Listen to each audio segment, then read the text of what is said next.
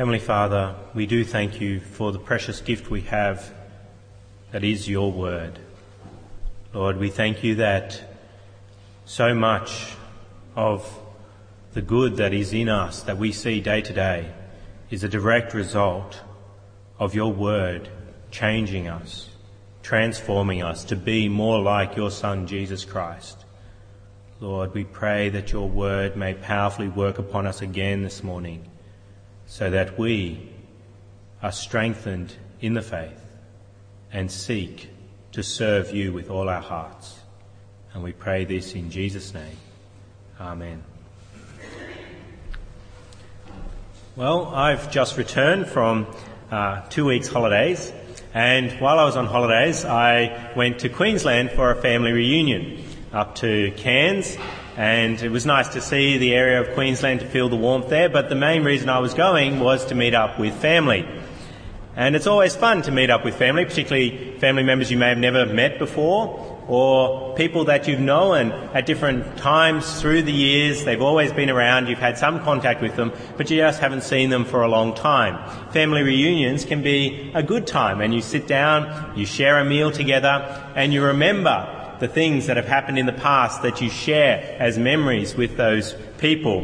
One particular uncle, he always brings a box of gifts to such family reunions, and the gifts have a relationship with the memory that he has associated with the person. And so he gave out a screw to one person, he gave dog hair to someone else, he gave Velcro to another person, and to me he gave a little piece of lamb's wool, because his memory associated with me is he sent, when I was, I think, 2 years old, a lamb's wool blanket for me. And apparently I continued to carry that around with me everywhere until it deteriorated and just got down to a small square that eventually became nothing. And so there he gave me another piece of lamb's wool to replace what had deteriorated in the past. Family reunions are good in that way. You sit around, you have a meal, and you enjoy memories that you share together. And the Israelites this morning we're going to look at are doing that same thing. They're sitting around, they are mostly related to one another, and they're sharing a meal together and remembering good things that have happened in the past. And this is particularly with the meal of the Passover. The Israelites here in Ezra chapter 6, verse 19, begin to celebrate the Passover together. How did the Israelites get to this point in Ezra chapter 6? Well, if we give a bit of a brief history of the Israelites in general, remember back in Genesis you've got Abraham. Abraham has a son Isaac. Isaac has two sons, Esau and Jacob. Jacob becomes renamed Israel, and his sons become the 12 tribes of Israel. From them, they then move to Egypt. They're enslaved there. God then brings them out of Egypt and brings them to the promised land, where they are not as faithful as they should be. God then punishes them by sending the king of Assyria, sending the king of Babylon to punish them for what they've done, and they are actually taken into exile. They're removed, many of the Israelites removed to Babylon. They spend a period of time there. Then God graciously grants them a return to the promised land. They come back to the promised land. They then try to build the temple again. They experience persecution. That's what we've looked at in previous chapters of Ezra. The Israelites are there trying to build the temple. People are opposing them. But now the temple has been built. We saw that a couple of weeks ago. The temple is built. They dedicate the temple. And now this Passover is mentioned. They celebrate this Passover. Now, why is the Passover brought up here? The Israelites had many different feasts that they celebrated. Why is the Passover in particular pointed out here? We read in verse 19, on the 14th day, this is after they've sacrificed and dedicated the temple, on the 14th day of the first month, the exiles celebrated the Passover. Why has the author of Ezra, chosen to include this detail here? Chosen to include the mention of this feast? Why didn't he mention other feasts that the Israelites would have been celebrating? Why is the Passover given particular mention here? Well, that brings me to my first main point this morning, The celebration of the Passover was significant. The celebration of the Passover was significant, particularly at this point in time. What is the Passover? Well, the Passover was a remembrance of the redemption that the Israelites had received from coming out of Egypt. Remember what I just said about the Israelite history? The Israelites at one point were enslaved in Egypt. They were under Pharaoh's power and treated terribly. But God, in his mercy, redeemed them. He redeemed them by changing a king's heart, changing Pharaoh's heart, so that he let God's people go and that they were allowed to come out of Egypt.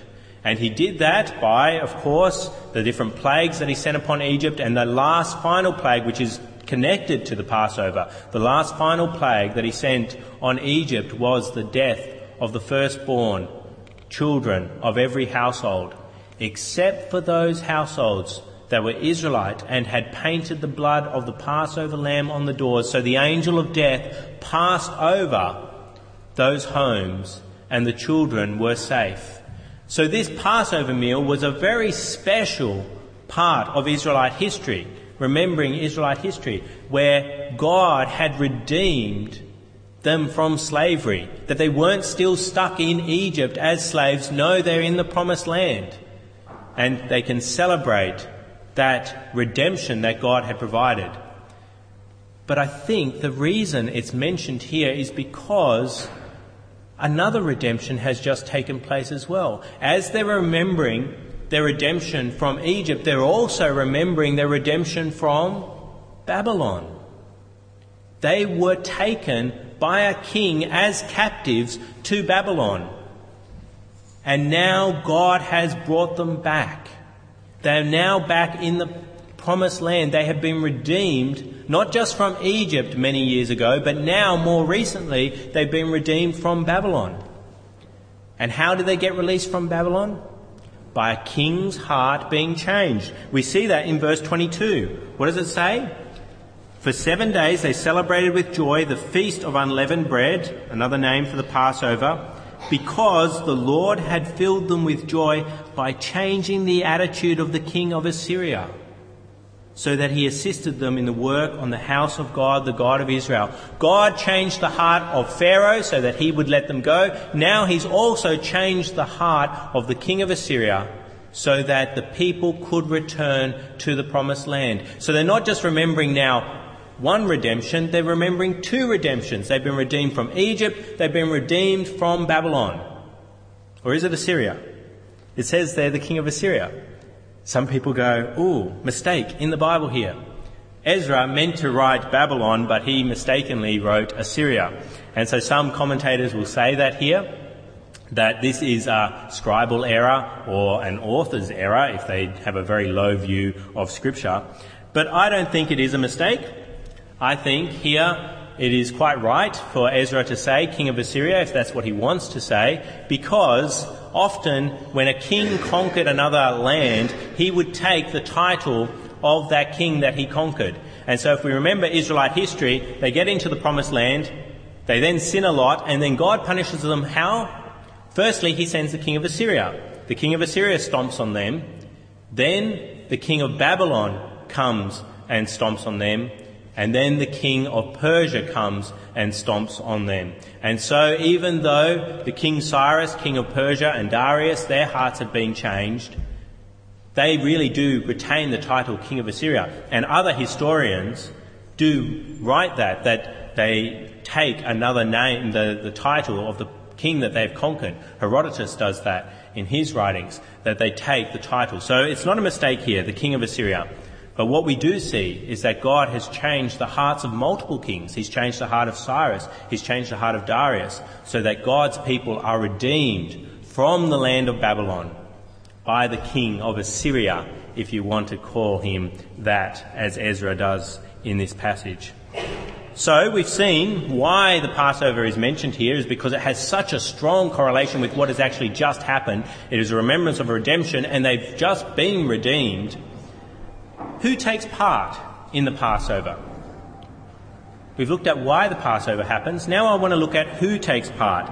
And my second main point this morning is that celebration of the Passover was only for God's people. Only for God's people. And we see that particularly in verse 21. Verse 21 it reads, "So the Israelites who had returned from the exile ate it," that is, the Passover, "together with all who had separated themselves from the unclean practices of their Gentile neighbours in order to seek the Lord, the God of Israel."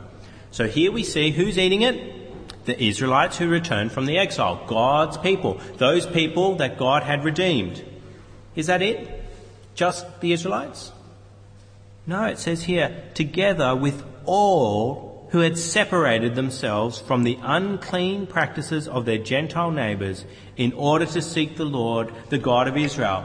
Here we see the openness of God to Gentiles. God is never opposed to Gentiles worshipping him, non-Jews worshipping him in the Old Testament. We see that again and again, that there's non-Jews who are part of the Israelite community. And here we see it again. It's not the Israelites saying, no, no, no, you can't worship our God. They are open to people from outside the Israelite ancestry, the Israelite bloodlines, becoming a part of their worship of God. And what is the requirement though? Do they just welcome anyone? Remember, they actually told people to get lost back in chapter 4 when we looked at it. People came and said, we want to build a temple, we worship your God. They say, no, no, get away from us. Why did they say that? Because they hadn't done what these people did in verse 21. What is that? Together with all who had separated themselves from the unclean practices of their Gentile neighbours in order to seek the Lord, the God of Israel. These are people who have admitted their sin. They have repented of their sinfulness, what they have been doing in the past, and now they separate themselves. They make themselves holy. The word holy means to separate, to set something apart. And now they're being made holy. They're separating themselves from the unclean practices, the sin of those around them. So they can do what? So they can seek the Lord, the God of Israel. They want to seek God. They want to worship him according to God's laws. Remember the people in this land, they did worship God. But they worshipped God along with all the other gods that they had. They just worshipped him as the God of the particular place that they were staying in.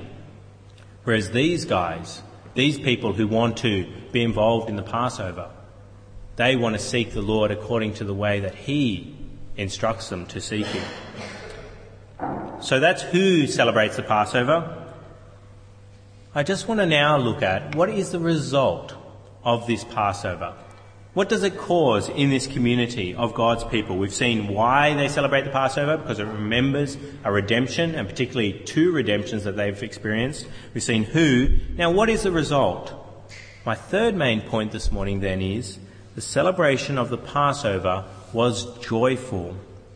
Remembering the redemption that they have received from Egypt and from Babylon is a joyful thing.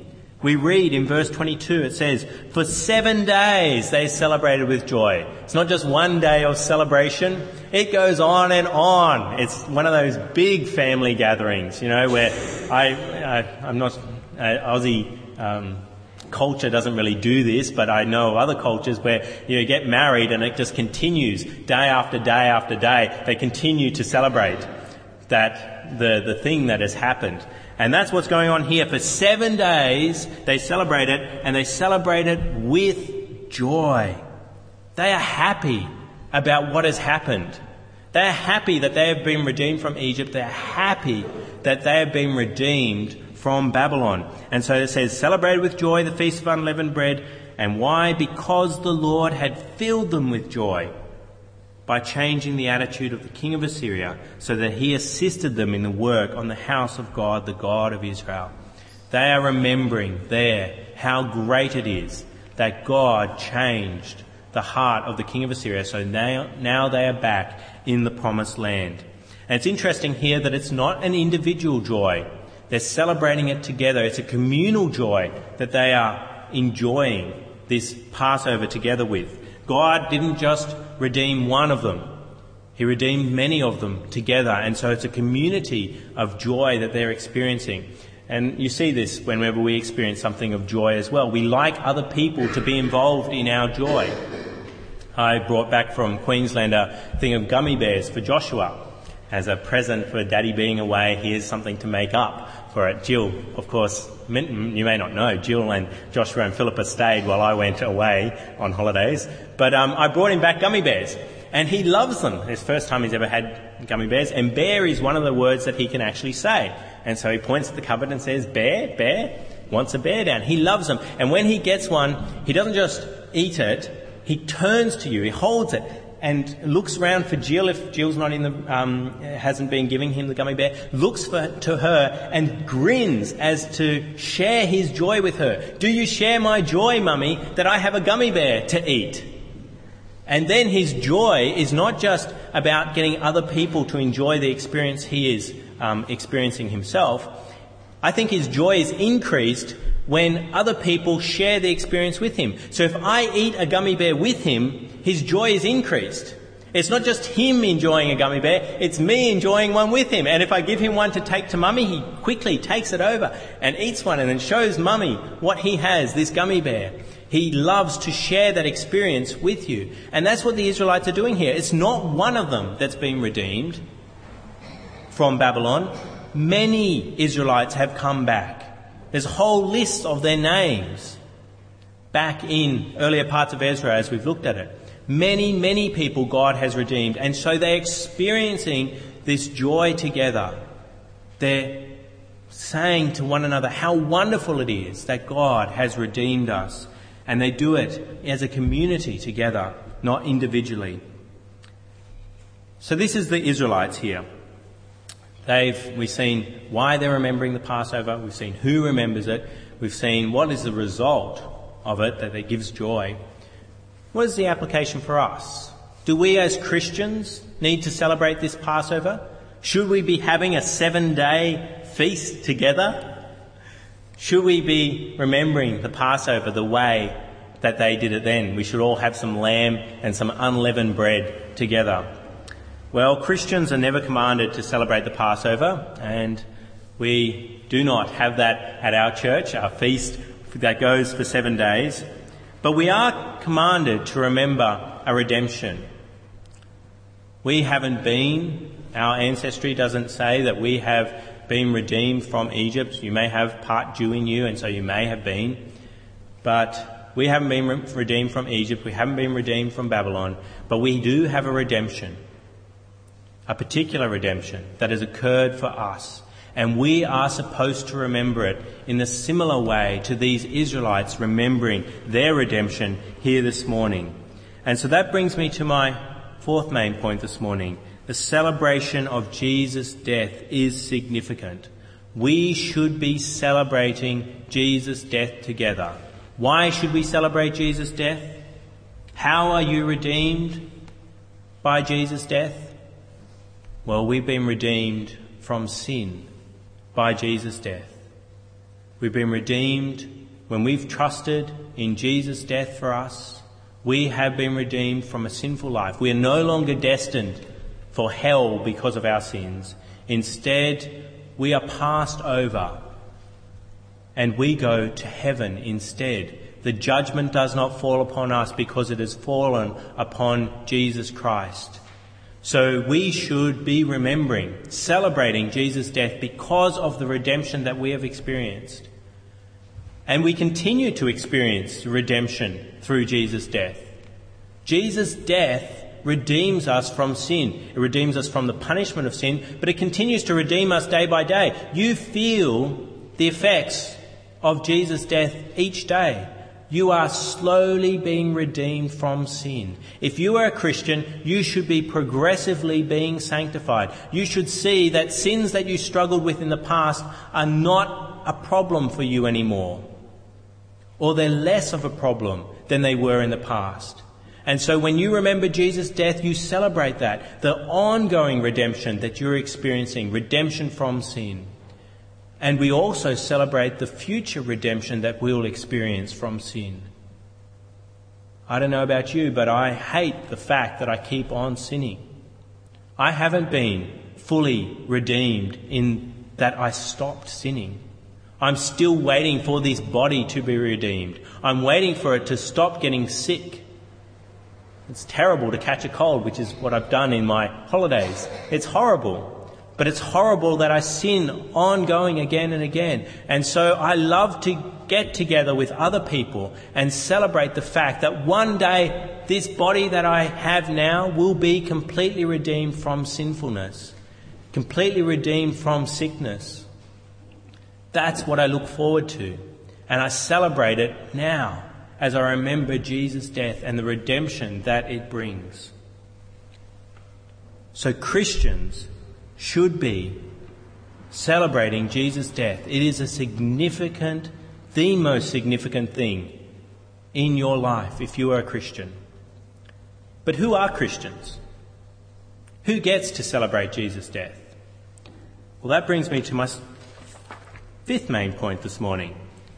Celebration of Jesus' death is only for God's people. The Passover was only for God's people, and we see celebration of Jesus' death is only for God's people too. We see that in the New Testament. Who remembers Jesus' death? Who remembers redemption from their sins? It's the people who separate themselves from the unclean practices of their Gentile neighbours. That was who celebrated the Passover here. Verse 22. All who had separated themselves from the unclean practices of their Gentile neighbours. Remembering Jesus' death is not for those who have not separated themselves from the unclean practices of their Gentile neighbours. You do not remember a redemption that is not yours to remember.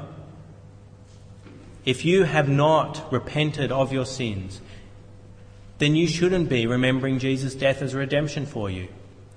And why did these Israelites separate themselves from the unclean practices? In order to seek the Lord, the God of Israel. If you're not seeking the Lord, the God of Israel, then you shouldn't be remembering Jesus' death either. You should be repenting of your sins, which means a separation from your sins. You're turning your back on the sinful practices of those around you. You're trusting in Jesus' death to wipe away those sins so that you're no longer punished for them. And then you're actively seeking to do what is right. Not because that saves you, your repentance and faith are the grounds of your salvation. But you seek the Lord as evidence that you are indeed saved. And that is who should be remembering Jesus' death. Those are the people who should be celebrating Jesus' death as a redemption of their sins. Because it is only those who have repented, only those who have believed in Jesus' death for them, only those who continue to seek God that have redemption and should be celebrating Jesus' death. So we've seen why we celebrate Jesus' death, because it's such a significant part of our lives. We've seen who gets to celebrate Jesus' death. What should be the result of Jesus' death? That leads me to my sixth point this morning. The celebration of Jesus' death is joyful. We saw that with the Israelites. Remembering their redemption gave them joy for a whole week together. And it should be the same with us. We have an even greater redemption that we know of. These Israelites, they were celebrating the redemption from Egypt, a redemption from Babylon. We're celebrating a redemption from sin. We're celebrating Jesus' death, which finally pays for our sin. And we should be celebrating it as a community together. The New Testament encourages us to meet together and celebrate Jesus' death. And it should be a joy for us to do that with one another. You should be in hell right now paying for your sins, but you're not. And it's not just you as an individual. There are many people around you who have also been redeemed. And so we should be getting together and being joyful about that fact.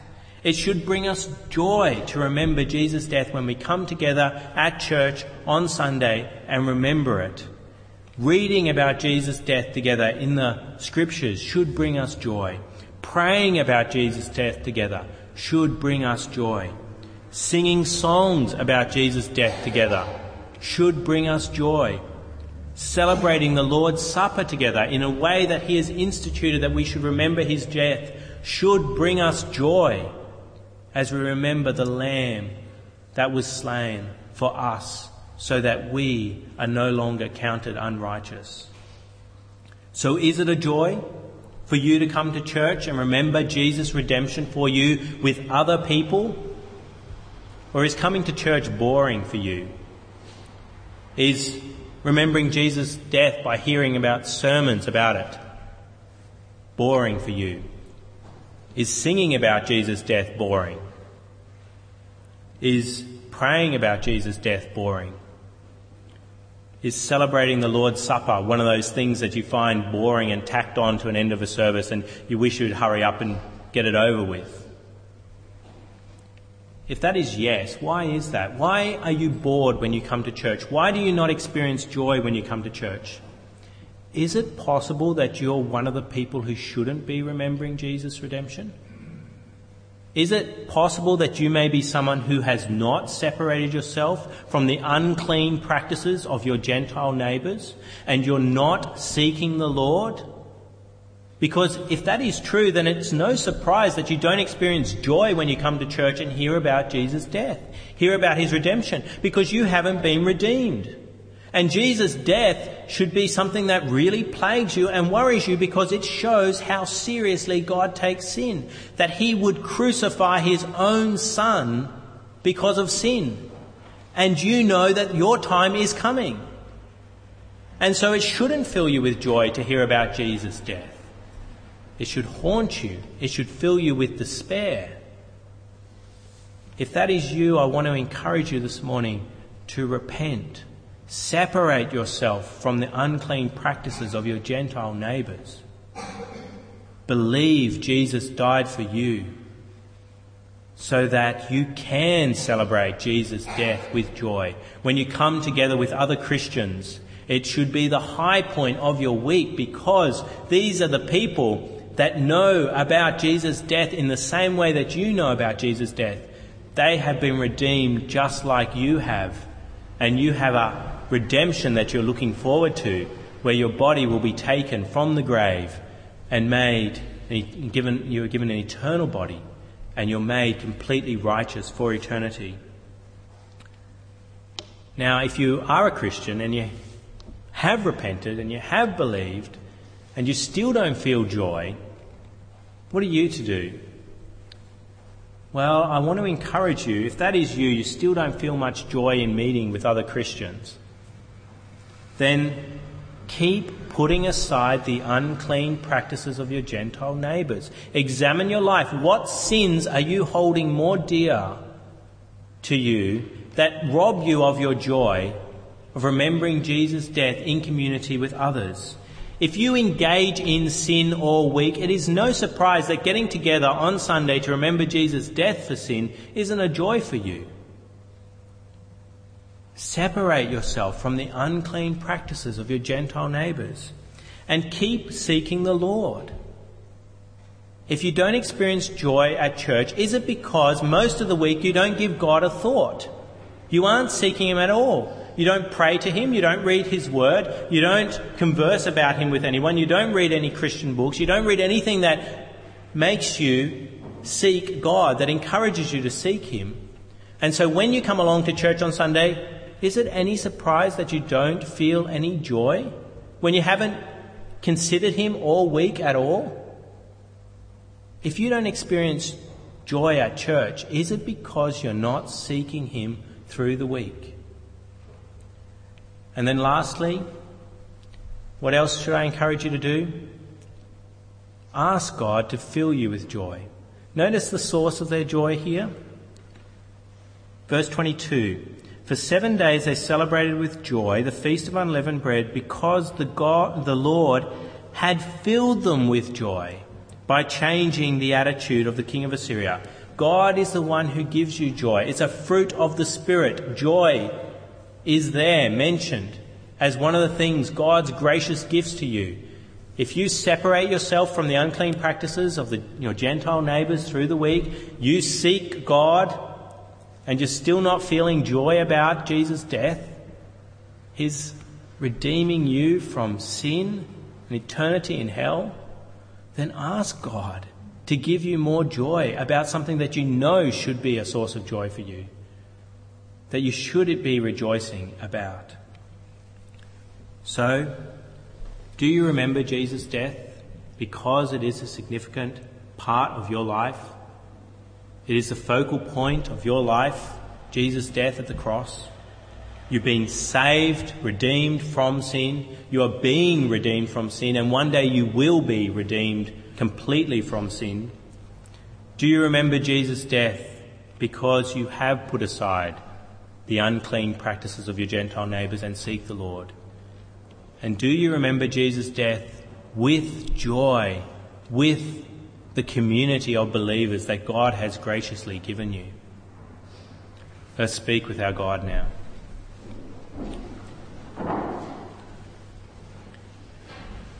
Heavenly Father, we cannot thank you enough for your redemption of us from sin.